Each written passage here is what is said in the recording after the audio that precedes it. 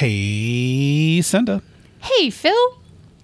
Do you want to chat and chit or chit and chat? I don't know. I think we should chit and chat. Sounds good to me. Cue music.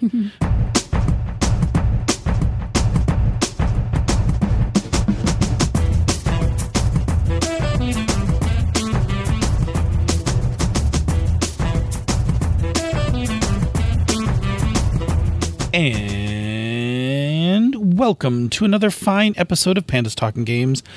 I am your host who likes to chit, And Phil. And I almost interrupted you telling you everybody about how you like to chit, but I am your other host who likes to chat, Senda, who apparently is really excited to chat tonight.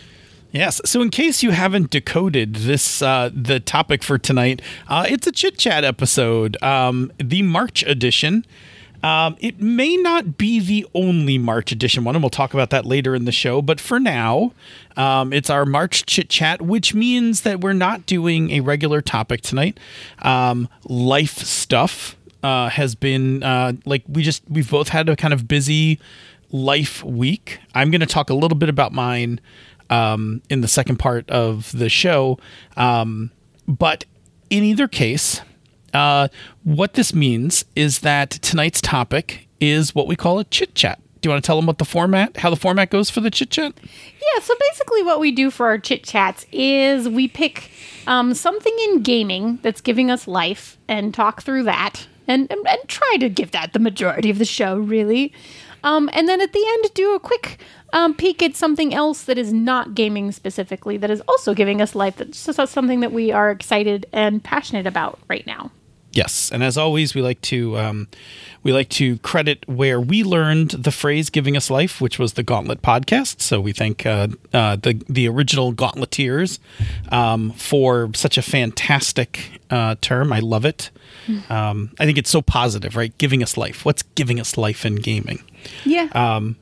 Yeah. So I'm totally passion. All the passion.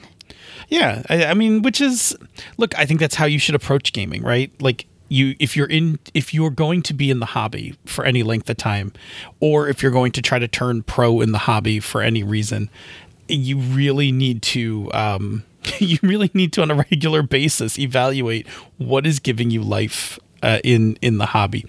I made this comment on the Misdirected Mark, and I'm starting to think I'm going to stick towards it, that I'm going to start writing some sort of Marie Kondo-like philosophy when it comes, like, for RPGs. Like, you should read the actual book. Oh, I totally want to. I totally want to first. And then I'm really sure that you probably could, because I think it's a philosophy you could probably just apply to, like, things. Just everything. But I mean, I think it's been like a prevailing theme of the pandemic that has, what's been really not, I mean, I don't want to say there have been upsides to the pandemic, but if there are, a silver lining, if there are some silver linings, the slowing down of things consciously, like the conscious effort I know I took to slow down things in my life, has kind of allowed me to take stock of things and like kind of let go of some things that just aren't as important. And sometimes that's minor. Like, you know, I cycled through a couple of games because as it turns out, they just weren't giving me life. Mm-hmm. But we're both going to talk about games in just a second that are giving us life. Yes. Yes. Would you like to go first? Would you like me to go first so that you can control my timing? I think I would, actually. I'm afraid if I let you go after me that you might run unchecked in your enthusiasm. I might just go on forever. It's possible. It's entirely possible. So I think that I'm gonna ask you the simple question. Hey, Senda, what is giving you life in gaming tonight? Yeah.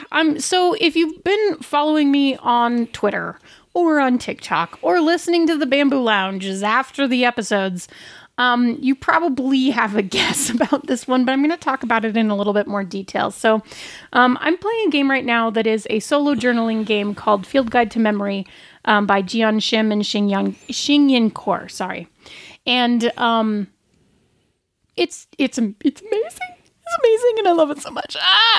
Anyway, lots of noises of just like, it's so good. But the thing that I wanted to kind of specifically talk about are, I think, some of the things that make this particular game and then going forward this style of game so very attractive to me in terms of being a life-giving or spoon-giving or spell slot-giving exercise, right? And Jian and Xingyin actually came up with terminology to describe what they were doing because they're doing it very intentionally. And I've played other games that have played with it before, but I haven't heard a word to truly describe it or to call it out in a way that I would be able to try and like search for it again, right? So the thing that I want to say about Field Guide to Memory is just to give you a basic idea. It's a journaling game in which they've been sending us one email prompt a day, which we've been following up on. And what we're doing is not just journaling, but then we have all this a word that I can't say. Ephemera. There we go. There you go. Okay. We just have all this really cool ephemera that is coming with the game, right? So some of them are like letters from people or photos of things or like charts, pages of this and that. They're kind of all coming as pieces of the game and pieces of the story for us to invest in, interact with, and then, do as we will in terms of basically using those pieces to scrapbook into the journal that we're doing. Like you could do this and just write the parts. But you can also do this, and this is what I'm doing, and like I have printed out literally everything that they have sent me, and each of those things is in this journal, right? So every single day that happens as a prompt is between 2 to 3 spreads of pages in this journal. And I love it. And it's become a really cool physical artifact of my playthrough of the game and the story and the evolution of both this character, my understanding of this character, and the mystery story that we're following through, right? It's all three of those things at the same time, which is why it's super engaging for me because I am engaging with this game not only on a character development level and on a journaling and story level, right? Which is the part where I get to mess around with how much of me personally is in here and all of that kind of stuff. I actually have an article about solo games coming out on Gnome Stew. Let's see, what's today? It's actually going to drop the same day as this episode. So you should go check that out because I talked a ton about solo games and why they're really interesting right now. And so I won't rehash all of that necessarily. But this game is specifically built to create a cool artifact. That is something that you take with you out of the game and out of the experience. And so it's clicking with me both in that I'm doing the character creation and the storytelling, and also as a creative outlet in that I'm doing like, and again, this is something you can engage with as much or as little as you want, but I'm spending quite a bit of time doing page layout, design, what photo goes where, how do I put this together, how do I make it look both like really nice and cool and also kind of field journal-y, because that is the kind of the look and feel and aesthetic, that's what I'm looking for, of the game itself, right? So like there's like little doodles of like animal tracks like walking through my pages and various cryptids just sort of stuck in all over the place because it's about cryptozoology. So like all of that stuff is just kind of in there scattered throughout, making each page a different design experience. So when I say I've done 3 pages in a day, that means I've done 3 scrapbooking spreads along with writing story, right? Cool. Sure. So this makes complete sense to me, right? Because this is a thing that I have, I've written about before and I've talked about in other in other situations, which is what I like to refer to as metagame. Not metagame is like, I always have to clarify this when they say this because this term is used ambiguously. It's not the metagame as in using personal knowledge inside the game, but it's the activity that you do outside of the game. And in this case, it's actually kind of part of the game as well. But it's the activity that you do that kind of supplements the role-playing portion of the game. And in this case, what it's doing is you're not only role-playing the character, right? But it's actually engaged the artistic side of you, which I think some people know this, but you are actually very artistic. Like you can draw and you can draw, and you've had a history of graphic design. Yeah, like I actually have graphic design experience, but exactly. It's really nice to apply it to paper instead of digital, which is like a change, but also so tactile and cool. Yeah, and you're crafty, and so so this game is engaging all of those things in addition to the journaling part of the game, because you and I have played a journaling game before, and while that was a lot of fun, yes, right, it didn't have the same intensity as this, because this is hitting like so many other parts of your creativity, right? So it it's doing it on purpose, but it's also really smart in that it's not a demand. Yeah. Like, it's not a demand for you to lay out these things like this. It is an opportunity. And so if you're not super artistic, right, you could play this at the level that you're comfortable at. Or if you're like me, I'm more comfortable digitally than I am in paper. If I was to play this, I could keep my journal like in a layout program. Yeah, you absolutely could. Yeah. And then just make mine into a PDF, which, I would lay out all my stuff, and I would, feel very artistic because I'm good at organizing shapes on a screen, where you are actually artistic. Well, so here's the words that I wanted to specifically bring up tonight, because I think this is one way of saying what you have just correctly translated from my excited spiel about why I love this game, right? So there's two sort of terms, and they are keepsake games, which means this game was intentionally created to have you make an artifact of your journey through the game, that you do end the game with a specific, beautiful, memorable artifact. Like that's part of the point of the game, is to have that creation process. Sure. And it was part of their design goals. So that's really cool. And then the other one is connected path games. And this part is also doing it for me with this game. So the idea with a connected path game is that it is a game that generates a thing you do by yourself that makes a thing, right? I'm making a journal. But it's a thing that I can then share with other people, right? And have that community experience of sharing. And the way that that's working with this particular game is I spend a bunch of time designing really cool pages. Sometimes they come out better than others. I mean, I have my favorite pages. I have my less favorite pages. But, there's a lot of pages so far, right? So, but then every day I'm taking pictures of those journal pages and I'm putting them on Twitter with the hashtag, and then I troll through the hashtag and look at everybody else's pages, right? Sure. And the experience of sharing those and experiencing other people's pages is another dimension to this game, which I think is really cool. But I can also hand this journal to someone and be like, this is my experience, right? Here's this amazing keepsake artifact. And, have that opportunity to have a connected path experience where I can share it with someone. So I'm going to tell you a couple things that come to mind as you're telling me this, right? So in my Forbidden Lands campaign, you play. So when we used to play in person, you play with a map on the table, and you actually have to mark the map with like every hex you've been through, because you don't have to make rolls to pathfind your way back through those hexes. So it's actually important to know which ones you have. So and then on top of that, there is a sheet of stickers in the game where you place the various campaign locations on the map. They're not fixed on the map. The map has little indicators like, this is a dungeon, this is a ruin, this is a town, but it doesn't say like, this is the Hollows. You have to go get the sticker that says the Hollows and stick it somewhere on the map. And you don't even have to stick it on one that is a town. You could stick it anywhere else on the map.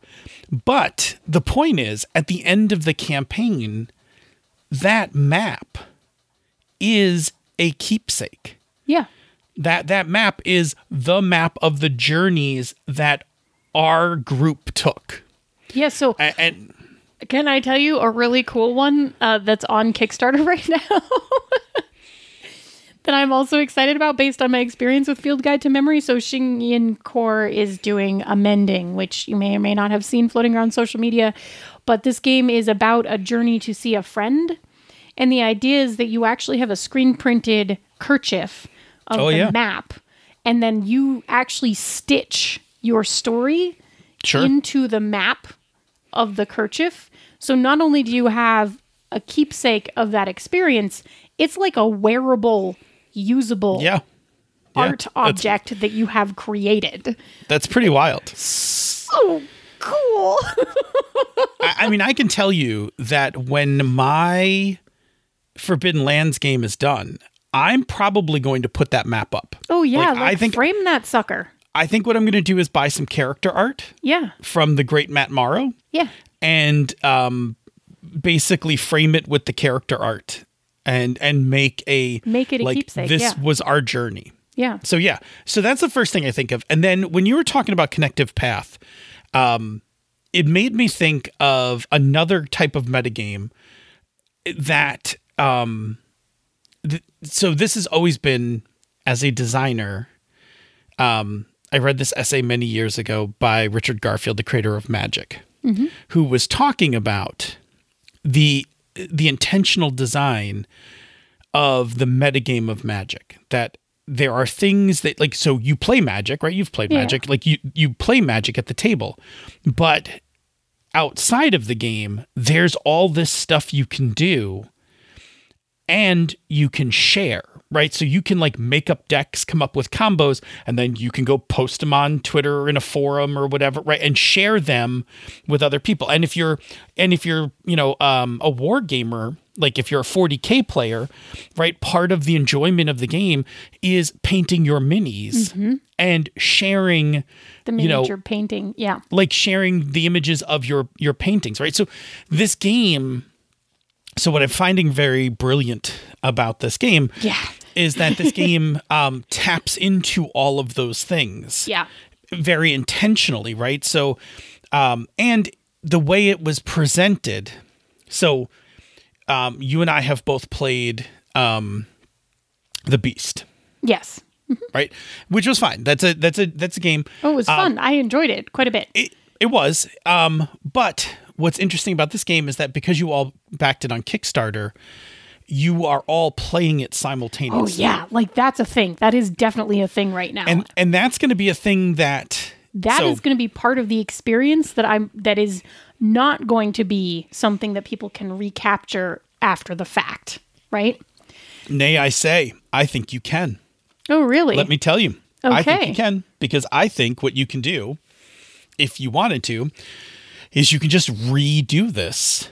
Like, not even change it, but for people who didn't play the first time. Oh, yeah. You can just start, like, you can be like, hey. Start another cycle. Sign up now. Mm-hmm.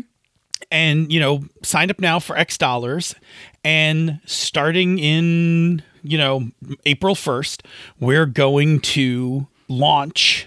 We're going to send out all the emails. Round. Yeah, we're going to start. We'll send you all the emails. And the thing about that is, like, one, you can just go off and play this by yourself. Download the PDF, grab all the stuff, and go play it by yourself. Yeah. But I think the better model is to also offer the shared experience.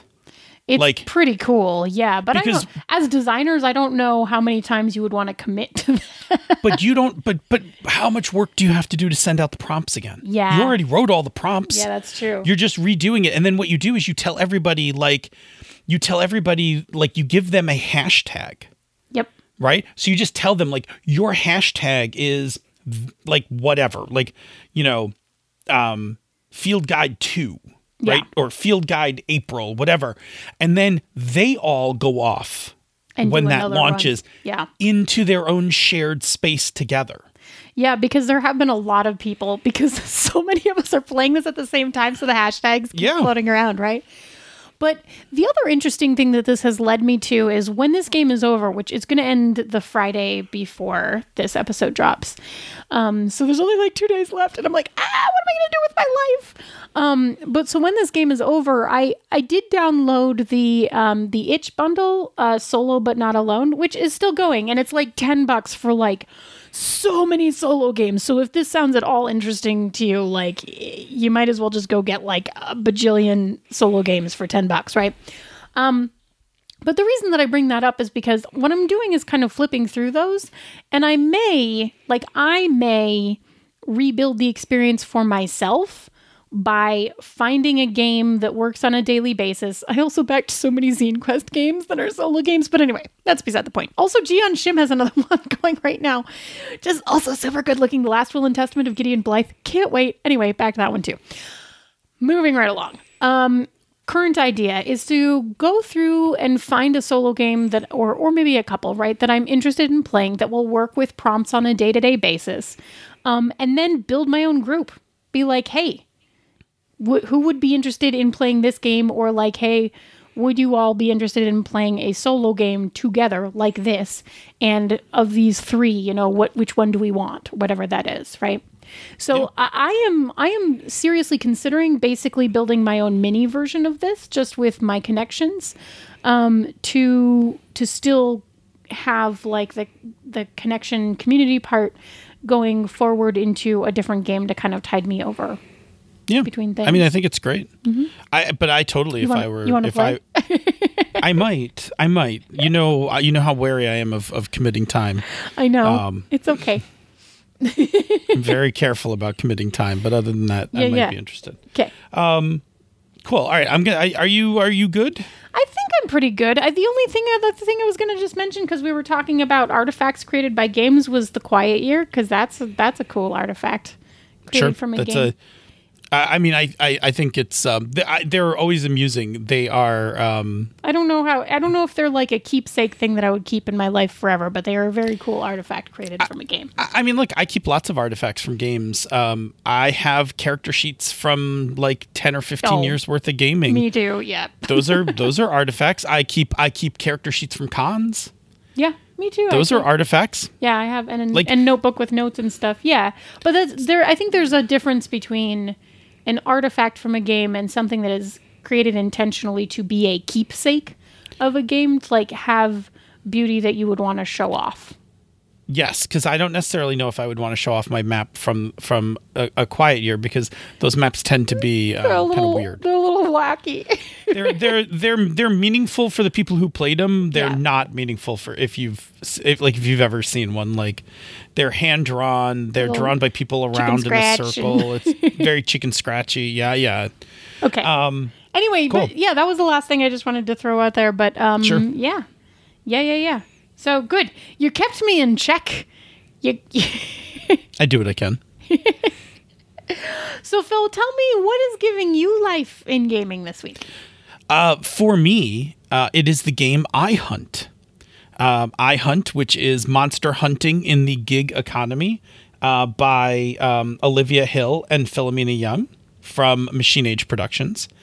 This is a Fate game at its core. It has been extended a little bit beyond Fate core in ways that I really like, that I think are really neat. The premise is fantastic, that you are millennials who, in order to have enough money to survive and get by, you have downloaded this app onto your phone called iHunt, which is like the Uber of monster killing. Mm-hmm. Like, people put up contracts that they need to get rid of a monster, and you swipe right, you swipe left, and then you pick a contract and you go do it and you get paid. Which is incredibly dangerous, right? Like, yeah. I'm almost finished reading the book, and it is hard for me. There isn't anything I don't love in this book. So I will run down a number of things that I love. One, I love this premise. Urban fantasy is cool. I like urban fantasy. I think Monster of the Week is pretty interesting, right? Monster of the Week is perfectly fine. But this premise of this like app and trying to survive. One of my favorite things in urban fantasy is always your normal life conflicting with your supernatural life. Yeah, that was how you ended up doing Part-Time Gods and making that a Fate game, yeah? Yes, Part-Time Gods of Fate is exactly the convergence of those things as well. So I really like that part of the game. This game has a very distinct political stance. It is not subtle in any stretch of the imagination, but I am in full support of it. It is a post-capitalism game. It looks at it is a horror game in both supernatural and in its look at post-capitalism. It is unabashed about this, and I am totally fine with that. Like, I am full support of this. If you are a person who does not dig games with a political slant, one, I'd be curious why you were listening to us. And I would say, give me a game that is truly not political. But anyway, that's a different conversation. No, I'm with you. But this game has a very strong political stance. It is very vocal about it. I agree with that stance very much. And I think that it actually enhances the game, right? Like, you are not to play like middle-class people busting up monsters because you're trying to make boat payments. Yeah, no. Right? Like, you are people who need to kill monsters to keep your heat turned on. Yes. Right? And it talks about poverty, and it talks about living poor in the U.S. In this current age. And it is uncomfortable. Like, it is not there are parts of the book that are uncomfortable. I have been in my past, I have at times in my life been very poor. And I remember a number of these things. And I was poor back when it wasn't quite as harsh as it is nowadays. So I connect with this game in a couple different ways. The writing is fantastic. It has a very distinct voice. Some game editors will try to get rid of that voice. I know my editors have struggled with me with it, but I am also totally fine with having a strong, like a personal voice in writing a game, and I like that in this game. The layout and artwork is fantastic. This book is colorful, and the layout style changes throughout the book in all sorts of ways, and I'm just there for it. Like, I was looking at, like, I was flipping through it, and I'm flipping through the PDF because I don't have the physical book yet, but I am going to get the physical book. And I'm flipping through it, and I'm just like, oh, there's uses of color and texture and font changes when they describe vampires, like the fonts get all like, calligraphy and fancy because it's vampire stuff. And it just does that all over the place. And I'm there for it. Like, I love it. It is visually pleasing to go through this book. And I'll just mention one other piece of it because I'm just getting this game off the ground. I'm doing my session 0. It has built-in safety mechanics. You could always use your own safety mechanics, but I will tell you that the safety mechanics in the game are perfectly serviceable. In fact, I'm just going to use the ones that are in the game then instead of my normal set because it checks off all the their tools check off all the things that I would like. And it actually also has a quite it's actually a really good premise, which is like, you really should play games with people you trust at the heart of it. And I also agree. I think when you are playing games with people that you have really good trust with, even if there is something that goes wrong, you're still in a safer space, right, than playing with people that you don't trust. Not that I want to get into that for this discussion, but anyway, I'm going to go ahead and engage the safety tools that are built into the book. I like them a lot. And then the last thing, which I think is really cool. I've played a number of other Fate games. Fate often has this rule where you don't have to kind of make up your whole character. right out of the get-go. Like you can leave some blanks and then fill them in as you start playing. But they take it one step further. They have this 4-act pilot episode where you roll no dice because it's just about the players being awesome and being, in the pilot episode of the TV show that, this game emulates. And what you do is in each phase of the pilot, you start to fill in more of the character based on your role playing. I love that because you're just showing off competence all over the place and figuring out how you want to play them. Yeah, exactly. So what you do is you do your first 5. There are 7 aspects in the game. You do the first 5 aspects, which are defined: your high concept, your drama, your vision board, and your day job. Maybe that's 4. You do those, and then you start playing the game. Okay. And then as you start to play it, you stop and you're like, okay, everybody should pick like their +4 and +3 skills. And then people start filling it. And by the time you get through the pilot, you should have your character finished. And I really like it because one of those things that is always tricky when you're making characters is that you often make your character in totality before you've actually played the game. And and I have a grace period for this in my own games, right? Like I allow you 4 sessions out to make any changes you want to your character because now you've actually played the game and you're like, oh, I think I really want to, I want to change this for that. And I just allow that to happen in sometimes between sessions. I've sat down at your table and at a convention or something and whipped together a character sheet for a PBTA game really, really quickly. And just gone, cool, this sounds like the right stat, go through. And then we've started playing and I've discovered that the playbook that I picked up, all of my skills are based on a different stat and been like, this Correct. is kind of a problem. Yeah, and if I'm running a convention game, I just if somebody's like, "Oh, can I swap my, my personality for whatever?" And I'm like, "Yeah, whatever." Whatever, just do. We're here to have fun, make it fun, right? But I really like this concept, and I really think that this is a very stealable concept for game designers. Oh yeah. This idea of the pilot episode where the whole purpose of having without engaging the mechanics of the game, right? Because you just want to talk through it. You don't want to spend 4 hours doing this. You're really only supposed to spend an hour doing this. But by talking through it, you discover your stuff. And we did the first half of it and it totally worked. As we started going into it, the players were like, oh, you know what? I think I'm a +3 occult based on this. And just started jotting them in. And I really like it. It's great. Yeah. So it's a neat game. I will say this, because a couple people have said this. The PDF is $30. The print book, which gets you the PDF and the print book, and I think some other stuff, is $70. And I know that sounds high, but this is a small company who is being honest about what it takes to keep the lights on. Yeah. And I was very okay with that. I was like, you know what? I dig that.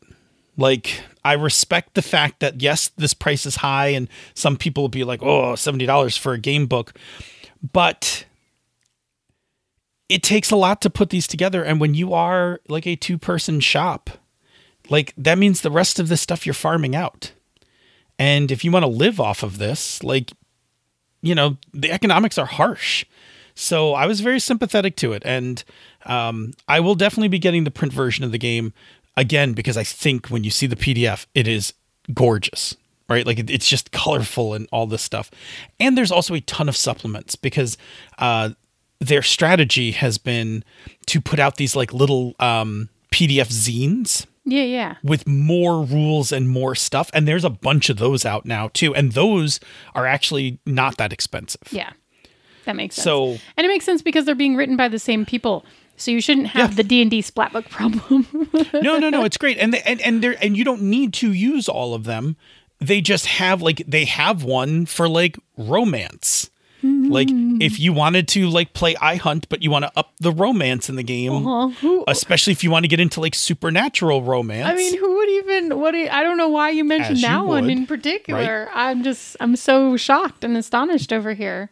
Well, hang on, because if you like that one, let me tell you the other one that they have is, I believe they have a supplement on, either they have it or they're working on it, of iHunt, but instead of playing it now, you are 1950s housewives. Oh my God. Can we combine those two? Yes, exactly, right? Like, fuck. We are explicit. You have been warned. I mean, can you imagine, like, you know... I'm sitting here with my little bangs and my little flowers and my little buttons and my little skirt and petticoats. Right. And then just, like, pick up your baseball bat and, like, head out to the warehouse district and, like, beat some restless dead, into a pulp so that you can get some cash. Yeah. A little pocket money. In 1950s terms. Yeah. So anyway, I'm really enjoying this game. I when I saw it come out, it had caught my eye and I just hadn't jumped on it. And when I was switching games, I mentioned it in passing, and one of the other players in my group was like, hell yes, I want to play it. I've been interested in it a while. And the other two, as soon as they read the premise, were like, oh, we're fucking in. And I was like, let's do this. And then I started reading the book and I was like, I'm enjoying this quite a bit. So I make a heart symbol here with my hands, and I heart.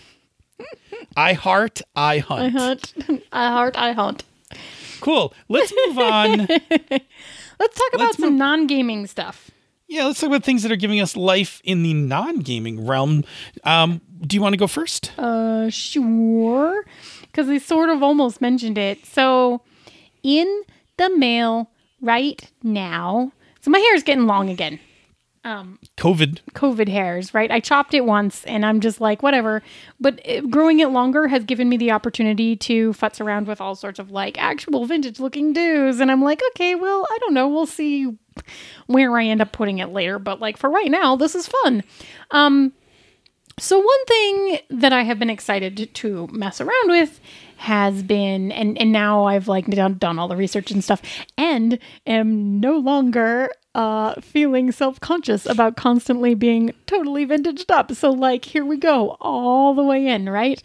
So one thing that I've been excited to try and haven't had the right tools to try in a really effective, like stays in all day kind of way, because my hair is terrible at keeping curls, which is a challenge for vintage hairdos. Just say it. Is bumper bangs.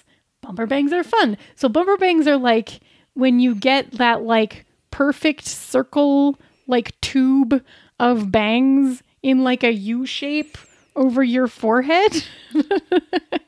I mean, I'm looking at you so I can see this in action. Yeah. Well, I mean, I don't really have them right now. Right now I've done like a cool, like off to the side thing, which is sort of like a play on my current standard that I can just pull off with bobby pins. And you can do bumper bangs with nothing but bobby pins, but like my hair won't keep that curl very well, so it would be difficult. So I've ordered the appropriate hair supplies, and I'm couching this term because if you aren't a person who has done a bunch of hair things, are going to be like, a what now? Because it's called a hair rat. So I've ordered a rat for my hair. Which is basically like a little foam bendy thing. Okay. And then you like roll your hair around it and then just like pin it in place. Okay, I get it. Right? Strange name, but sure. Right. I think it's called a hair rat because the old-fashioned way to make these wasn't with foam. You would just collect your own shed hair until you had enough, and then you would wrap it up in netting and make like a little fluffy sock thing, like a rat's nest out of your own hair to put under your other hair, and then nobody would be able to see where your actual live hair started and your old dead hair ended. Other way around, where your actual live hair ended and your dead hair started. There we go. Anyway, so it's called a rat, and you put it in your hair.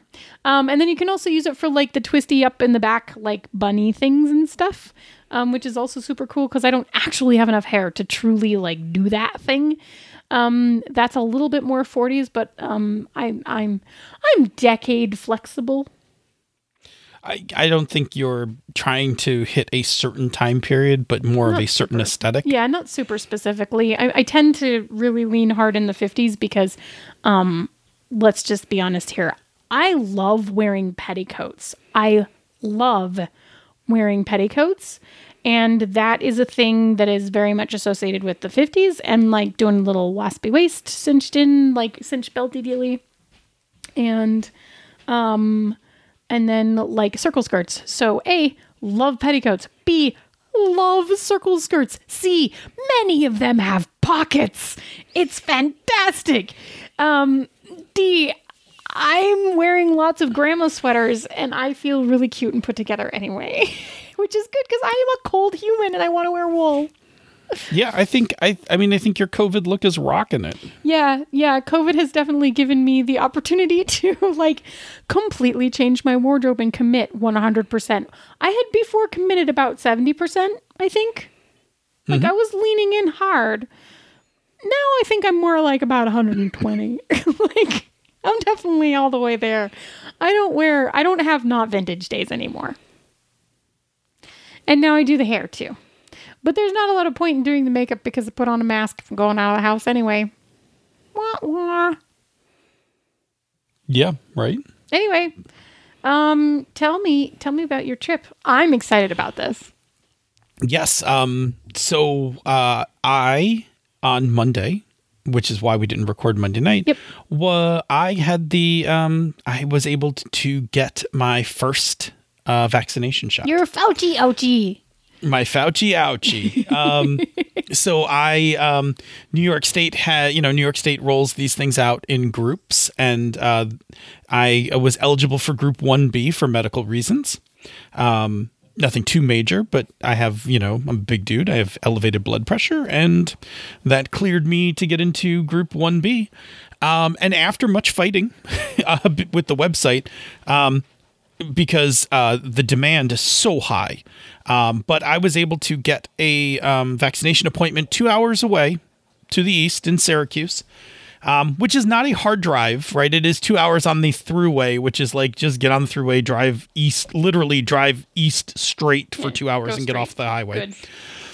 So I took a day off from work and made a day of it. I took a tip from Jerry and I went to the only Long John Silver's in Western New York and got Long John Silver's because why not? I have some history with Long John Silver's that I won't go into on the episode, but it is very nostalgic for me. So like I did actually hit Long John Silver's. It was quite delicious, and then took off for Albany.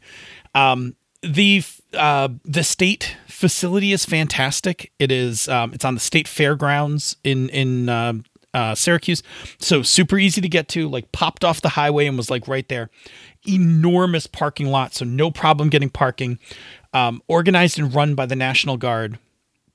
I say National Guard. It was either the National Guard or the Army. I'm not sure. Everybody was in fatigues, and I didn't quite get a catch at insignia to see exactly who they were. But very neat, very orderly, and very efficient. Like there was a big line queue, like a big serpentine thing, like if you're trying to get tickets at Gen Con kind of thing. Or like security at a large airport like mine. Yes. Yeah. I mean, it actually did look like morning security at DIA, right? But were there lizard men in the basement? I mean, maybe, but the thing was, everybody was social distance. They had markers on the floor, and everybody was very good. Like, just stood on their markers and moved. But that line just never really ever stopped. Right. Like, I was like, even if I stopped, it was like for a minute, and then like I would walk like half of one of the, like one of the lengths, and then sit for a minute, like stand for a minute, and then move another one. I was in and out with my 15-minute wait because you got to, like, after you get the shot, you got to sit for 15 minutes. I was in and out in about an hour. Yeah, which is pretty quick. Very quick. Everybody was very nice. My experience with first shot was the actual shot was nothing. I get the flu shot every year. It was no different than that. It goes right in the arm and you're done. that night, it started to get a little sore. Like the injection site got sore. And the day after, which was Tuesday, it was very sore. And now we're 2 days out, it's Wednesday, and I can hardly feel it. Yeah. Cool. Like it seems to be fine. I think I made a whole bunch of spike proteins, and my body is now learning what to recognize. And you know, mine's a Pfizer, so it's 3 weeks after your first one. So that week, the 22nd, we may or may not record a show. Yeah, we will see about that. We're not going to record one on the 22nd, No. but we're going to kind of see how Phil feels. Yeah. For people who are, have not been following this, but I think most of us have, your second of the Pfizer or Moderna shots can have kind of a more profound effect, because the first one, your body's like, ooh, what's this protein I should be mounting a defense against? And the second time you get the shot, it's like, oh, game on, right? And then like your immune system reacts in Kill it with fire. Yeah. So, and I don't think anyone knows like who gets the 4 days in bed with the chills and aches, and who gets the my arm hurts a little, but I'm mostly okay, or I'm sleepy, whatever. So because of that, I'm just not committing anything that week. So we're going to tentatively not record that week. Yeah. We'll remind people that when it comes up. But I don't want to say like, oh yeah, we're totally going to record that week, and then like on Monday I can't record because that's the day like after I got the shot and I'm like asleep. And then like Wednesday comes and for whatever reason I had the heavy reaction and now we can't record. Like it impacts your schedule, it impacts my schedule. So we're just going to take it light. Yep. But the cool part is I will then have had 2 vaccinations, which makes me feel a lot more, I feel like we're getting to the actual end of this pandemic, right? Like starts to feel like a light at the end of the tunnel. Yeah. Well, like we had a talk the other night in our game group about like, well, hey, like when we all have the vaccine, like would we be comfortable playing again? In person. Yeah. And it was like, well, I think so. Yeah. Like that sounds right. Yeah. But like it's been a year, weird. so it feels wrong. Weird, but I think it's right. Yeah, like I'm like I think that's right. Like we should do that. That kind of thing. So yeah, I mean like that's a conversation like that we actually had the other night. Now not all my friends have it yet.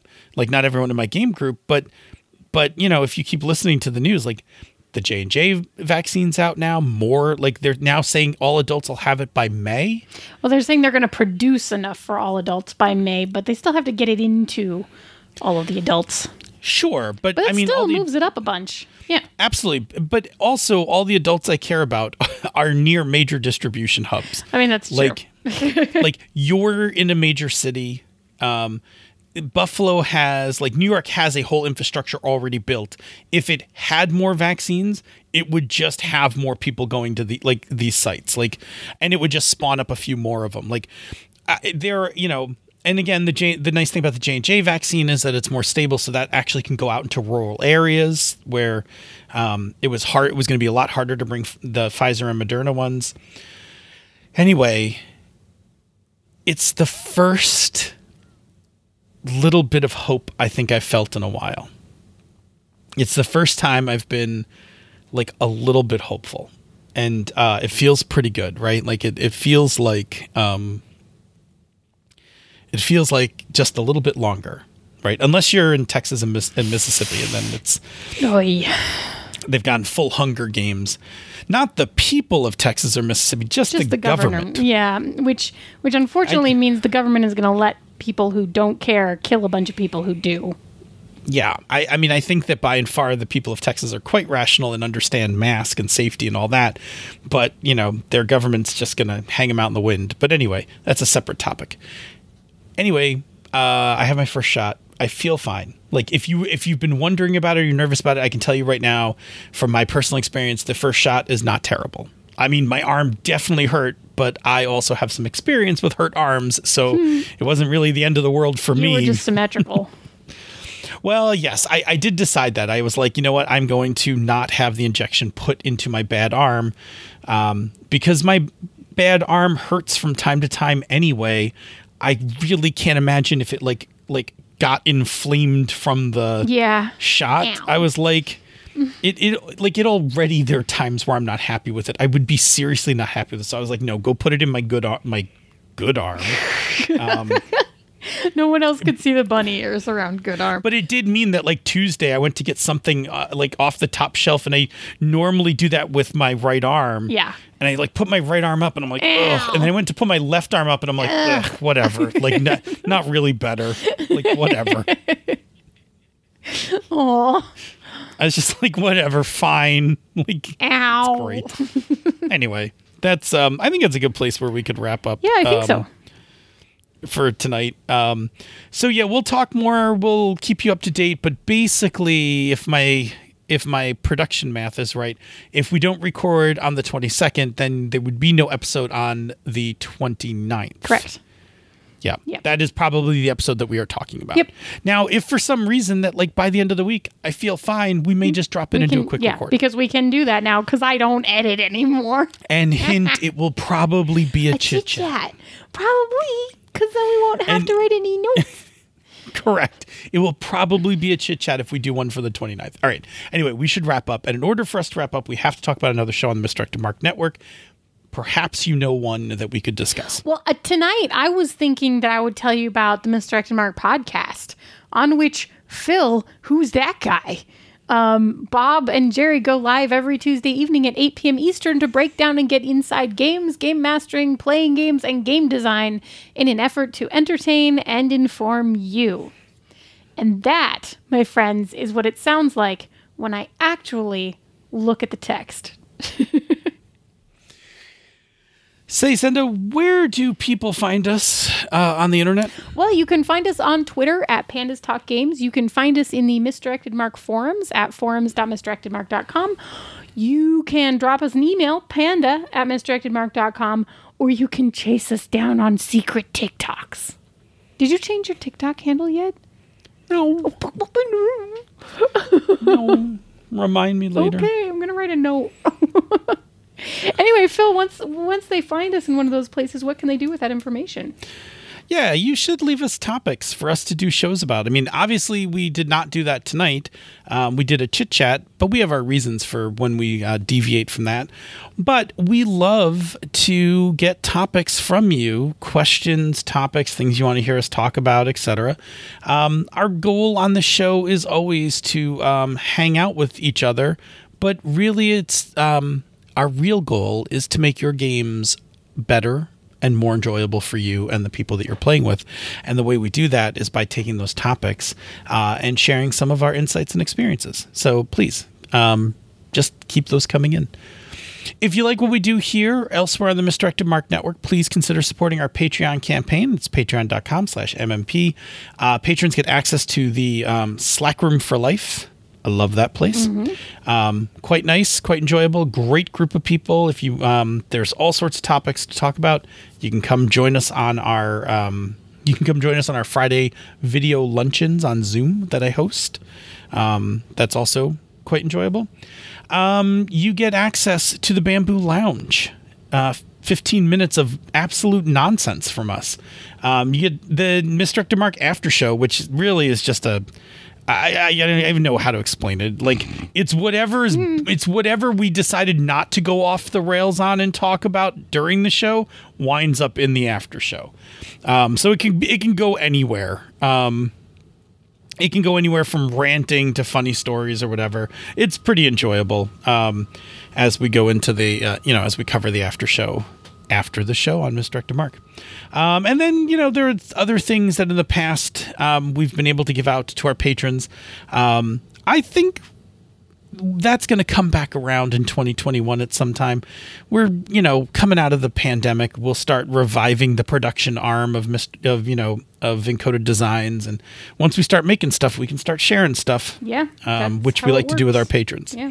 So that is also a thing. Also, your patronage goes to keeping the lights on and makes everything that we do here possible, from hosting our show to making sure that we back up the website so we don't have another catastrophic failure, to just gear. We podcasters need gear and stuff. So you make all of that possible. So thank you very much. We appreciate your support. If you are already backing the Patreon campaign, thank you again. If you are unable to back the Patreon campaign, that's not a problem at all. We totally understand. There is a thing you can do. We really need help getting people to hear us because we think, and I think you think, that if you listen to us, you will love us. But in order to do that, we need to get people to listen to us. Already, we thank you because you've already told all your friends and fellow gamers to listen to us, and we appreciate that. But there is one more thing you can do that helps the faceless search algorithms pair our fine show with some listeners that we or you don't even know. Senda, what's the thing they have to do to make that happen? Well, you can leave us a rating or review on Apple Podcasts or the podcatcher of your choice. Every new review we get really does actually help new people find the show, because it does the thing for the faceless algorithms. As they sort through the fields of AI, they go, yes, pandas, recommend this one. And then we jump for joy and eat more bamboo. And it is delicious. Yes. Good. Thanks so much to everyone who's already left a review. We super duper appreciate you. I bought bamboo the other day, and it's in my living room now. I have real live living bamboo, and I promise I won't eat it. Probably. Yes. There we go. Very good. Say, Senda, what topic do you want to do next week? Well, we got one from Karen 12 that we need to address. Show me what you got. Show me what you got. Show me what you got. Show me what you got. Show me what you got. Show me what you got. Show me what you got. Show me what you got. This show is a joint production of She's a Super Geek and Misdirected Mark Productions, the media arm of Encoded Designs. Show me what you got. Show me what you got. Show me what you got. Show me what you got. Show me what you got. Show me what you got. Show me what you got. Bloopy. Whoa. Am I really loud? No, I think I'm good. Click, click, boom. I love that song. Alrighty. Let's just jump right in. Let's do show. Yeah. I think that's a good idea. We'll do show because I'm so excited to show you the Bamboo Lounge. Oh, boy. I've been sitting on this for a while, and I was like, I could have just texted you this earlier, but I'm like, no, I'm going to save this. You want to see it. I want to see with my eyes. I want to see it. Okay. I'm taking this off because my sleeve is apparently short enough that this will happen. And then I'll be like, was someone rolling dice? What was happening? I have my recording watch face on. Ooh, how fancy are you? Special watch face just for recording. But you can't really show me because you can't really like twist your arm around there. Yeah, but it turned off. it's got regular clock, date, but it's got stopwatch at the bottom. Oh, so I can keep track of the elapsed time of the recording. How long we've been. So this is the Phil tries to keep us from going long. Watch face. That didn't help when I did it on Misdirected Mark yesterday. Didn't help at all. I know. But at least I knew. I was like, wow, we're really like, this thing's taking forever. All right, let's get into it. Ready? Yes. Boom. Boom.